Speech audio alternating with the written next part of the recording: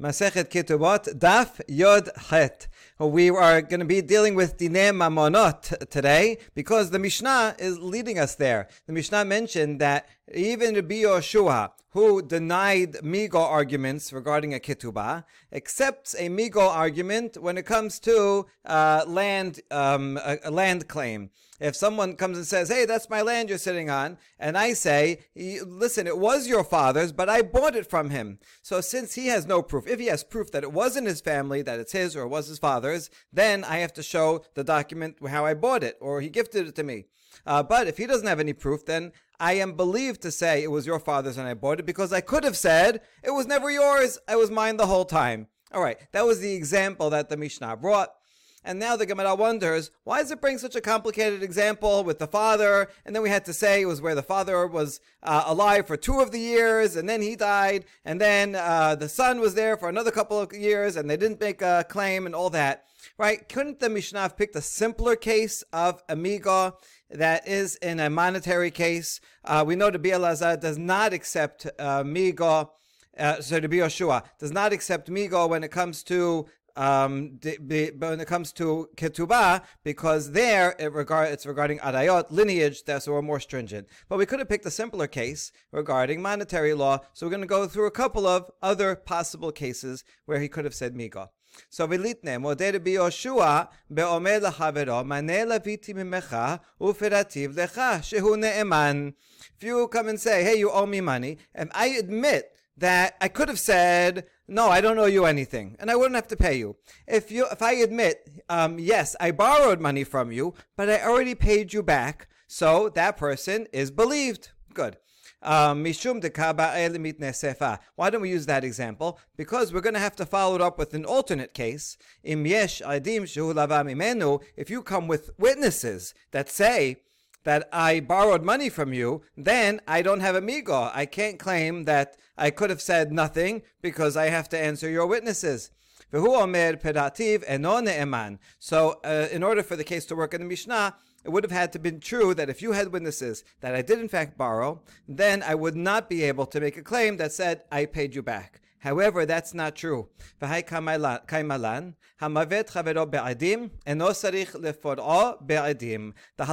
line halacha is that even if we make a loan and there are witnesses at the time of the loan that show that I borrowed money from you, I don't have to pay back in front of witnesses. You might have thought, another opinion, that since I borrowed in front of witnesses, I have to pay back in front of witnesses so that everything is equal. But that is not true. I can pay back without witnesses. Therefore, even if you claim with witnesses that I borrowed from you, and I say, yes, I did borrow from you, but I paid you back, I am believed, even without witnesses, to say I paid you back. And therefore, we wouldn't be able to have a sefa if this was the case of the resha. So that's why we don't use that case. All right, next try. Vilitne modeh Rabbi Yoshua beomer lachavero maneh leavicha beyadi ve'echaltiv peras shehu ne'eman. The Mishnah could have brought a case where someone claims money, and I come and say, listen, I did borrow $100 from your father, right? Your father I have $100 of your father, meaning I borrowed it, and I fed him, meaning I paid back half.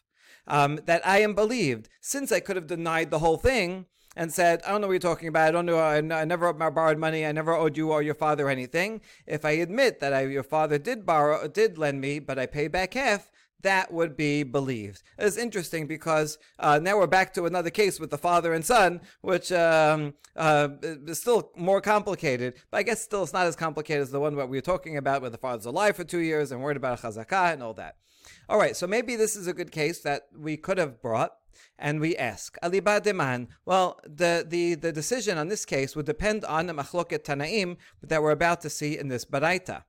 Aliba de Rabbanan ha'amre meshiv aveda haveh. Aliba de Rabbi Eliezer ben Yaakov ha'amar shivu aba'eh.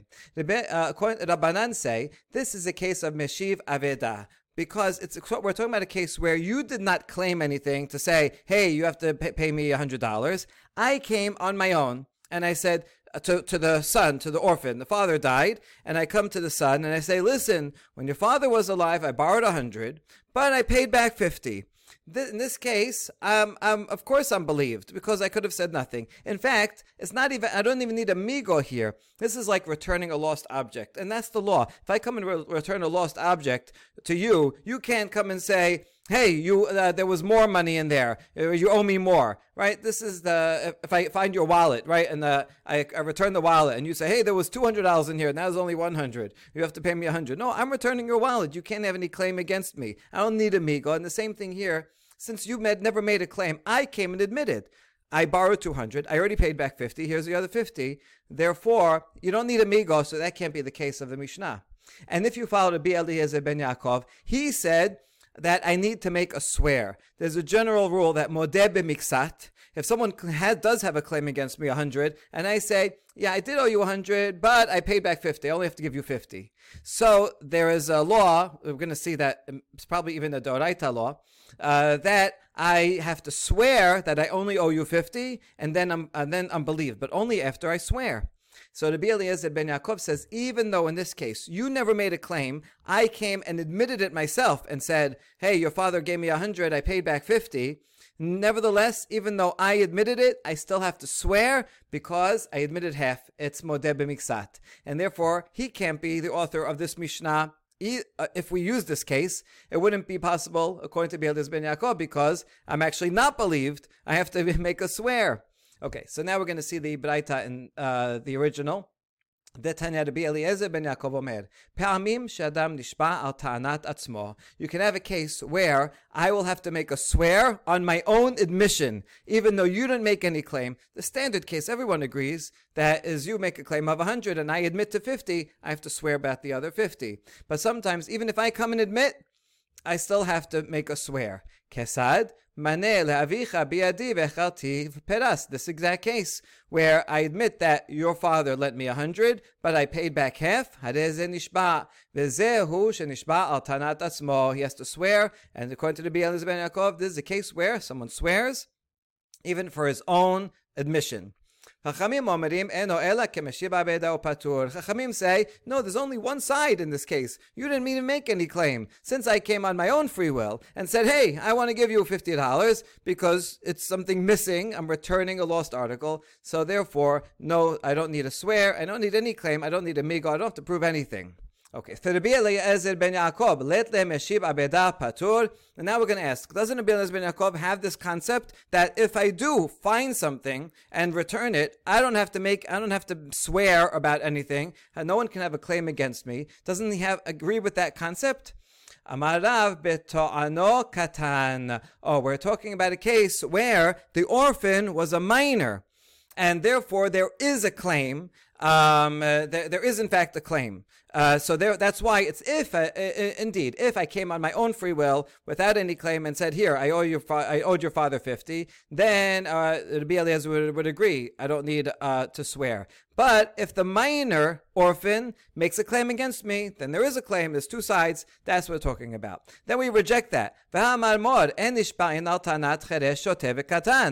a second. The master also said that when the claimant is a deaf mute, imbecile, minor, they don't have enough cognition to make a valid claim in court, and therefore they cannot require me to make to swear. So that case can't be talking about that.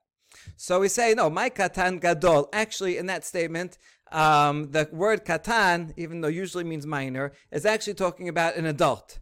So why are you calling him a minor? Because with regard to his father's business matters, he is like a minor. In other words, he doesn't know everything that the father lent out and what's coming in, and he doesn't have access to all the invoices, or just doesn't know what the father did. So he's like a katan, but in fact, he is an adult.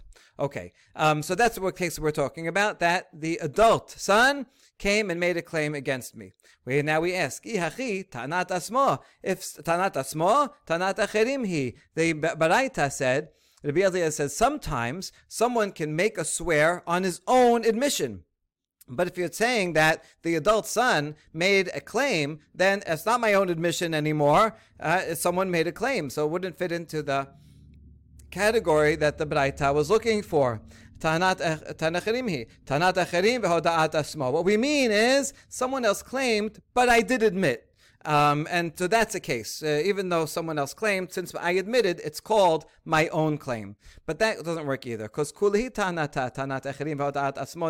every single case is always going to be when someone makes a claim against me, and I admit to half of it. That's the classic case of modeh b'miksat, where everyone agrees you have to take an oath. So this wouldn't be anything interesting, that an opinion that would be particular to be Eliezer ben Yaakov. And therefore, this line of reasoning can't be.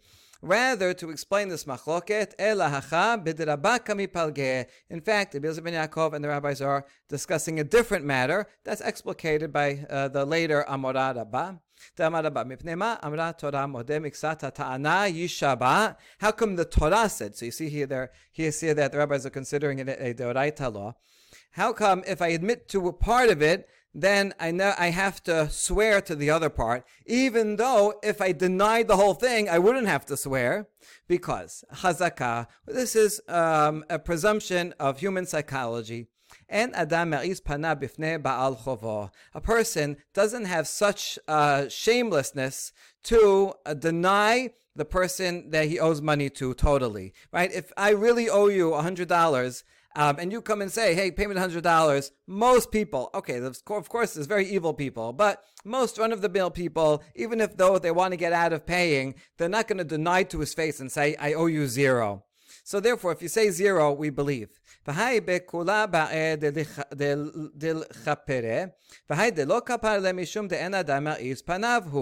really, this guy owes money, would like to deny the entire loan, but he's embarrassed to deny the whole loan. And in fact, he wishes he could admit the whole loan if he had money to pay. But he doesn't have money right now to pay. But he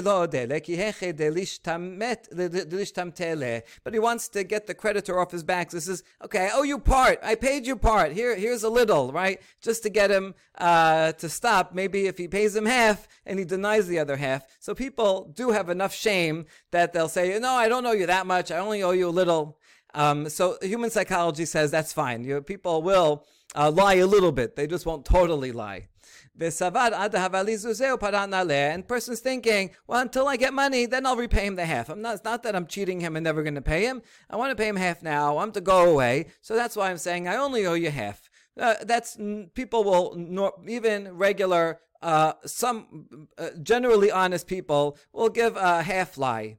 So therefore, that's why Hashem says, Torah says, Halacha requires that a person should swear so that I will have to admit the entire loan, right? So we're not worried a person's going to deny the whole thing, but a person would deny half of it. If he has to swear, then he'll say, okay, you're right, I do owe you the whole thing.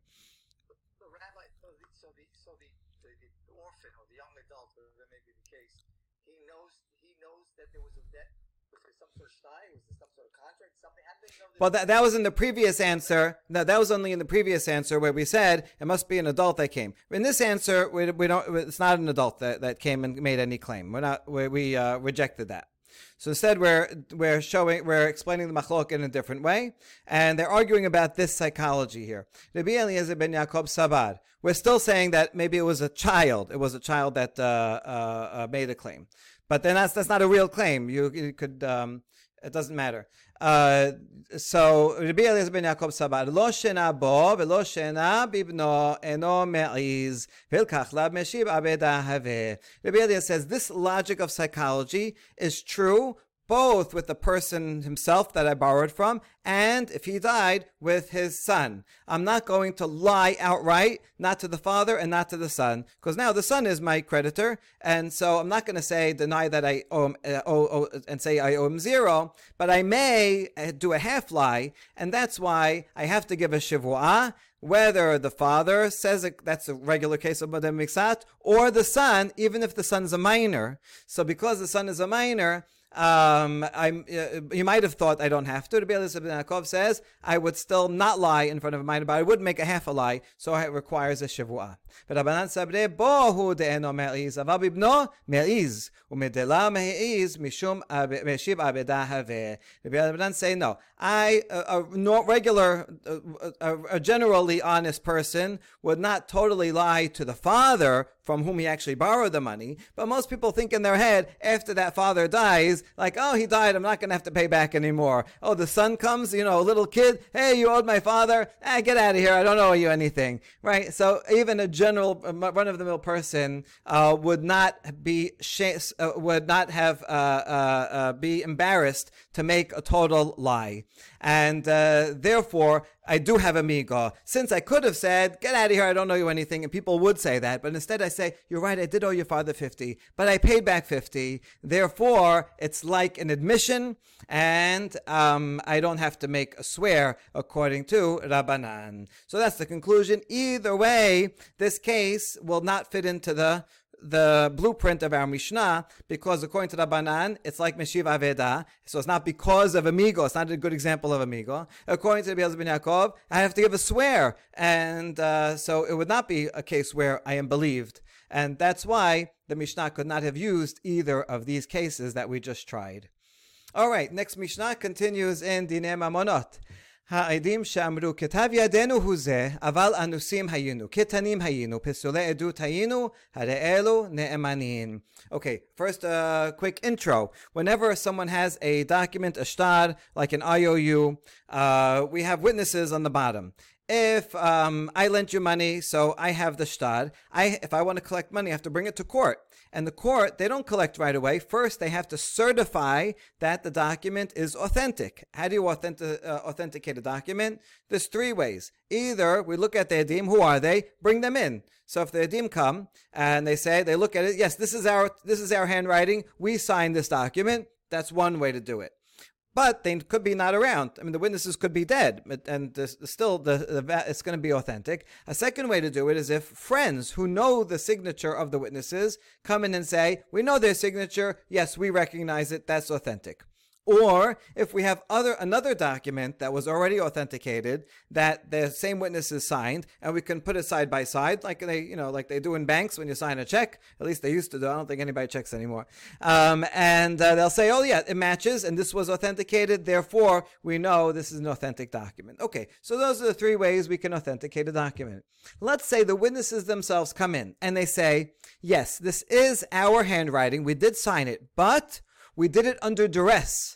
The Gemara will talk about what kind of duress, right? We didn't want to sign it, and therefore it's invalid. Or they say, at the time we signed it, we were minors. A minor can't be a witness to a document, or we were disqualified witnesses. Maybe they were relatives, or they were gamblers, and therefore they are saying this is not an authentic document, and you can't use it. You cannot collect your debt.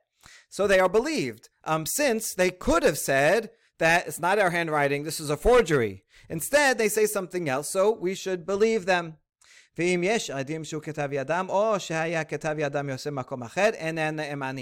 the witnesses come in and we have another way of authenticating it based on other people that recognize the handwriting, or comparing it to other things that they signed, then we don't believe them, because they don't have amigo anymore. They could not have said we never signed it, because we have independent proof that they signed it. So then we don't believe them to say that we signed it under duress or we were disqualified, and the document can be used even though the witnesses are standing right there and saying that we were disqualified witnesses.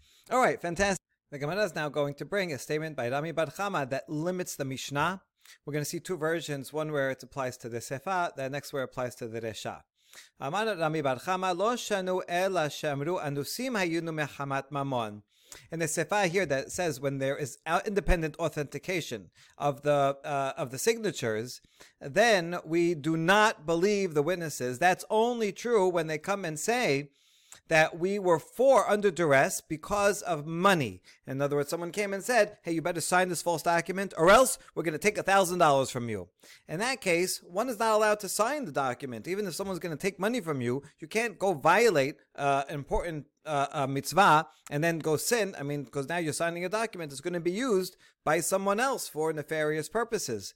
And so in that case, the person, by admitting that, I signed it because I was compelled to because of a monetary threat, he's admitting that he did something wrong. That's self-incriminating. And self-incriminating evidence we do not accept. And therefore, that person will not be believed, and the document is authentic. The signature is valid. We deny his testimony when he says he himself did something wrong. But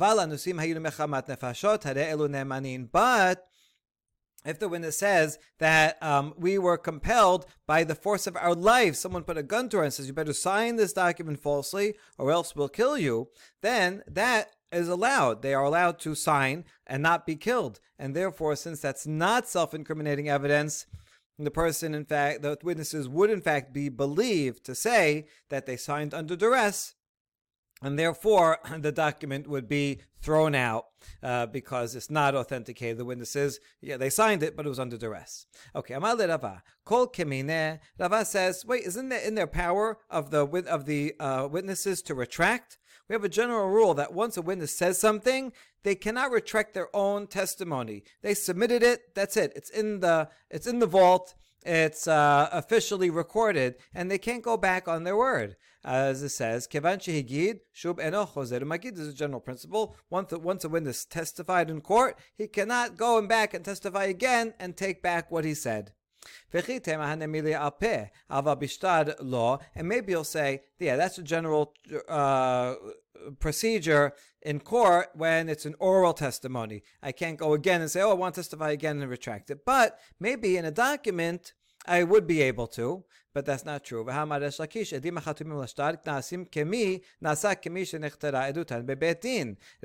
taught that witnesses that sign a document are the same as oral witnesses. Just like an oral, usually when you have oral testimony, you have to bring the two witnesses and separate them, ask them questions, make sure it lines up. We have to cross-examine them.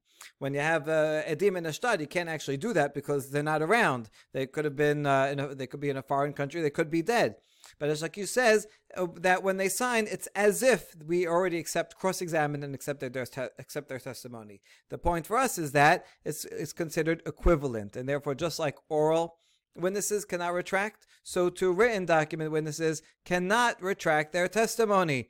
So Rami Bar Chama could not have been saying his statement about the sefa, where according to that he would say, if the witnesses came and say, we were under duress, we accept that testimony, and it's as if they're undoing their testimony, taking it back. Rather, we're going to flip his statement around, and he actually said it on the first half of the Mishnah, where it says, Hare elu ne'emanin. In the Resha, where there is no independent corroboration of their witnesses, so we're relying on them to say, I signed it. So therefore, they could have said, that's not our signature. In that case, we believe them when they say that it's our signature, but there's a problem with it. That's the case where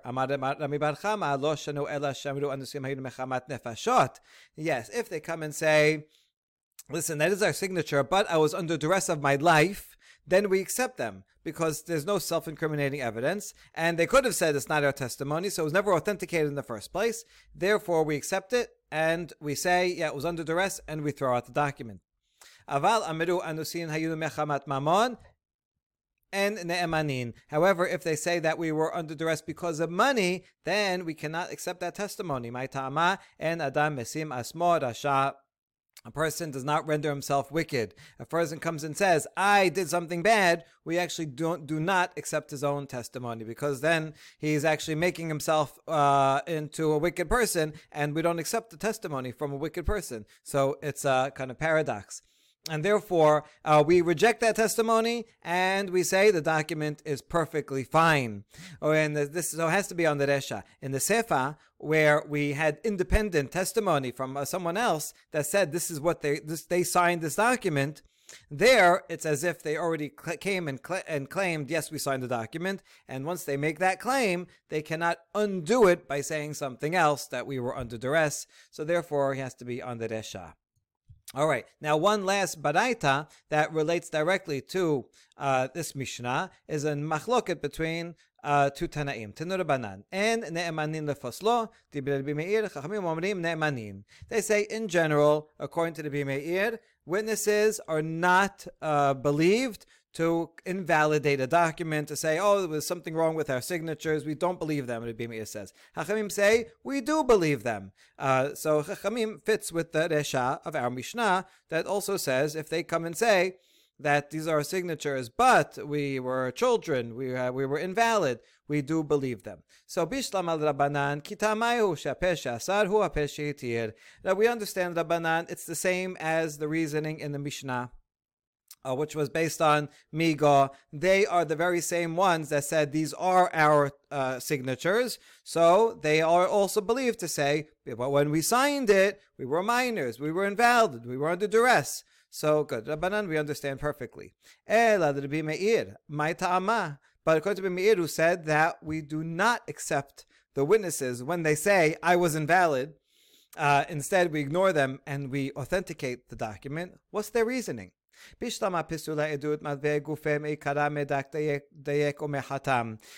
come and say that we were invalid, we were related, or we were gamblers, then we understand why the Bimei will reject them, because the lender, is always going to check the signature, check the witnesses first. It's very important to the lender to make sure that this document will be able to be used in court, and therefore the lender is always going to get good witnesses. And he's going to ask them 100 times, are you related? Are you a gambler or anything? And therefore, since the Malveh, we assume, did a good job checking to make his own document, when these witnesses come later and said, oh, we were not valid, we don't accept it.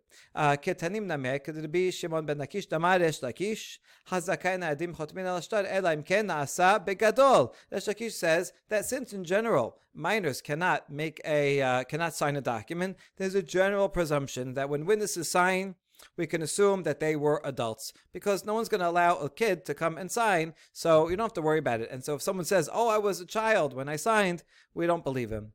Ela anusin my ta'ama. But if someone comes and says, I was compelled, then why would the Bimeir reject that testimony? Could be someone was actually signed under duress.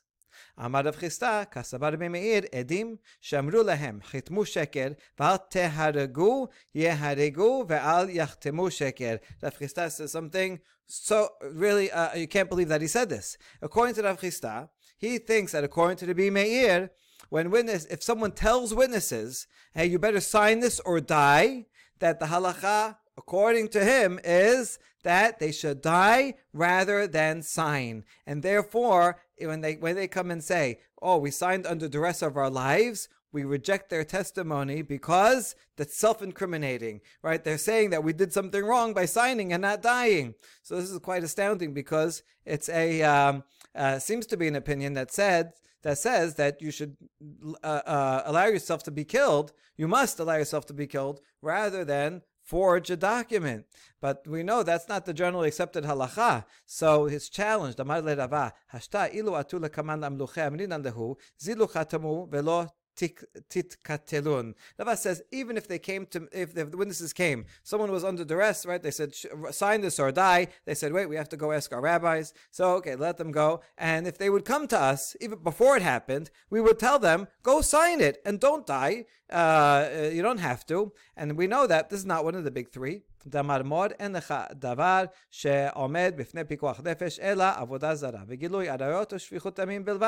only three matters that are stand in front of saving a life, in other words, that are more important than life itself, are not doing idolatry or illicit relations or murder. Those you have to give up your life before violating. But this you don't have to. So even if they would ask us beforehand, we would tell them, sign it. Now that they already signed it, are we going to tell them, because you signed it, even b'di avad, you're considered sinners, reshaim, and we reject your testimony? This doesn't make sense. This is not the law. So this is not self-incriminating evidence. Rather, we have to find a different reason why Rabbi Meir would reject witnesses who said we signed under duress. Ela tamad Rabbi Meir k'Rav Huna Amarav. Rav Huna Amarav modeh bishtar sheketavo en sarich lekayemo. Rav said that you don't have to authenticate a document in all cases. For example, if the lender comes and says, "Hey, you owe me money," and the borrower comes and says, "Oh yeah, this is a valid shtar. I wrote it." Usually, the borrower will write the IOU, right, and give it to the lender. If the borrower comes and says, "I did in fact write this document," then we don't have to bother going and finding witnesses to authenticate the document, because the borrower, the whole point of the witnesses is to authenticate that the borrower really agreed to this.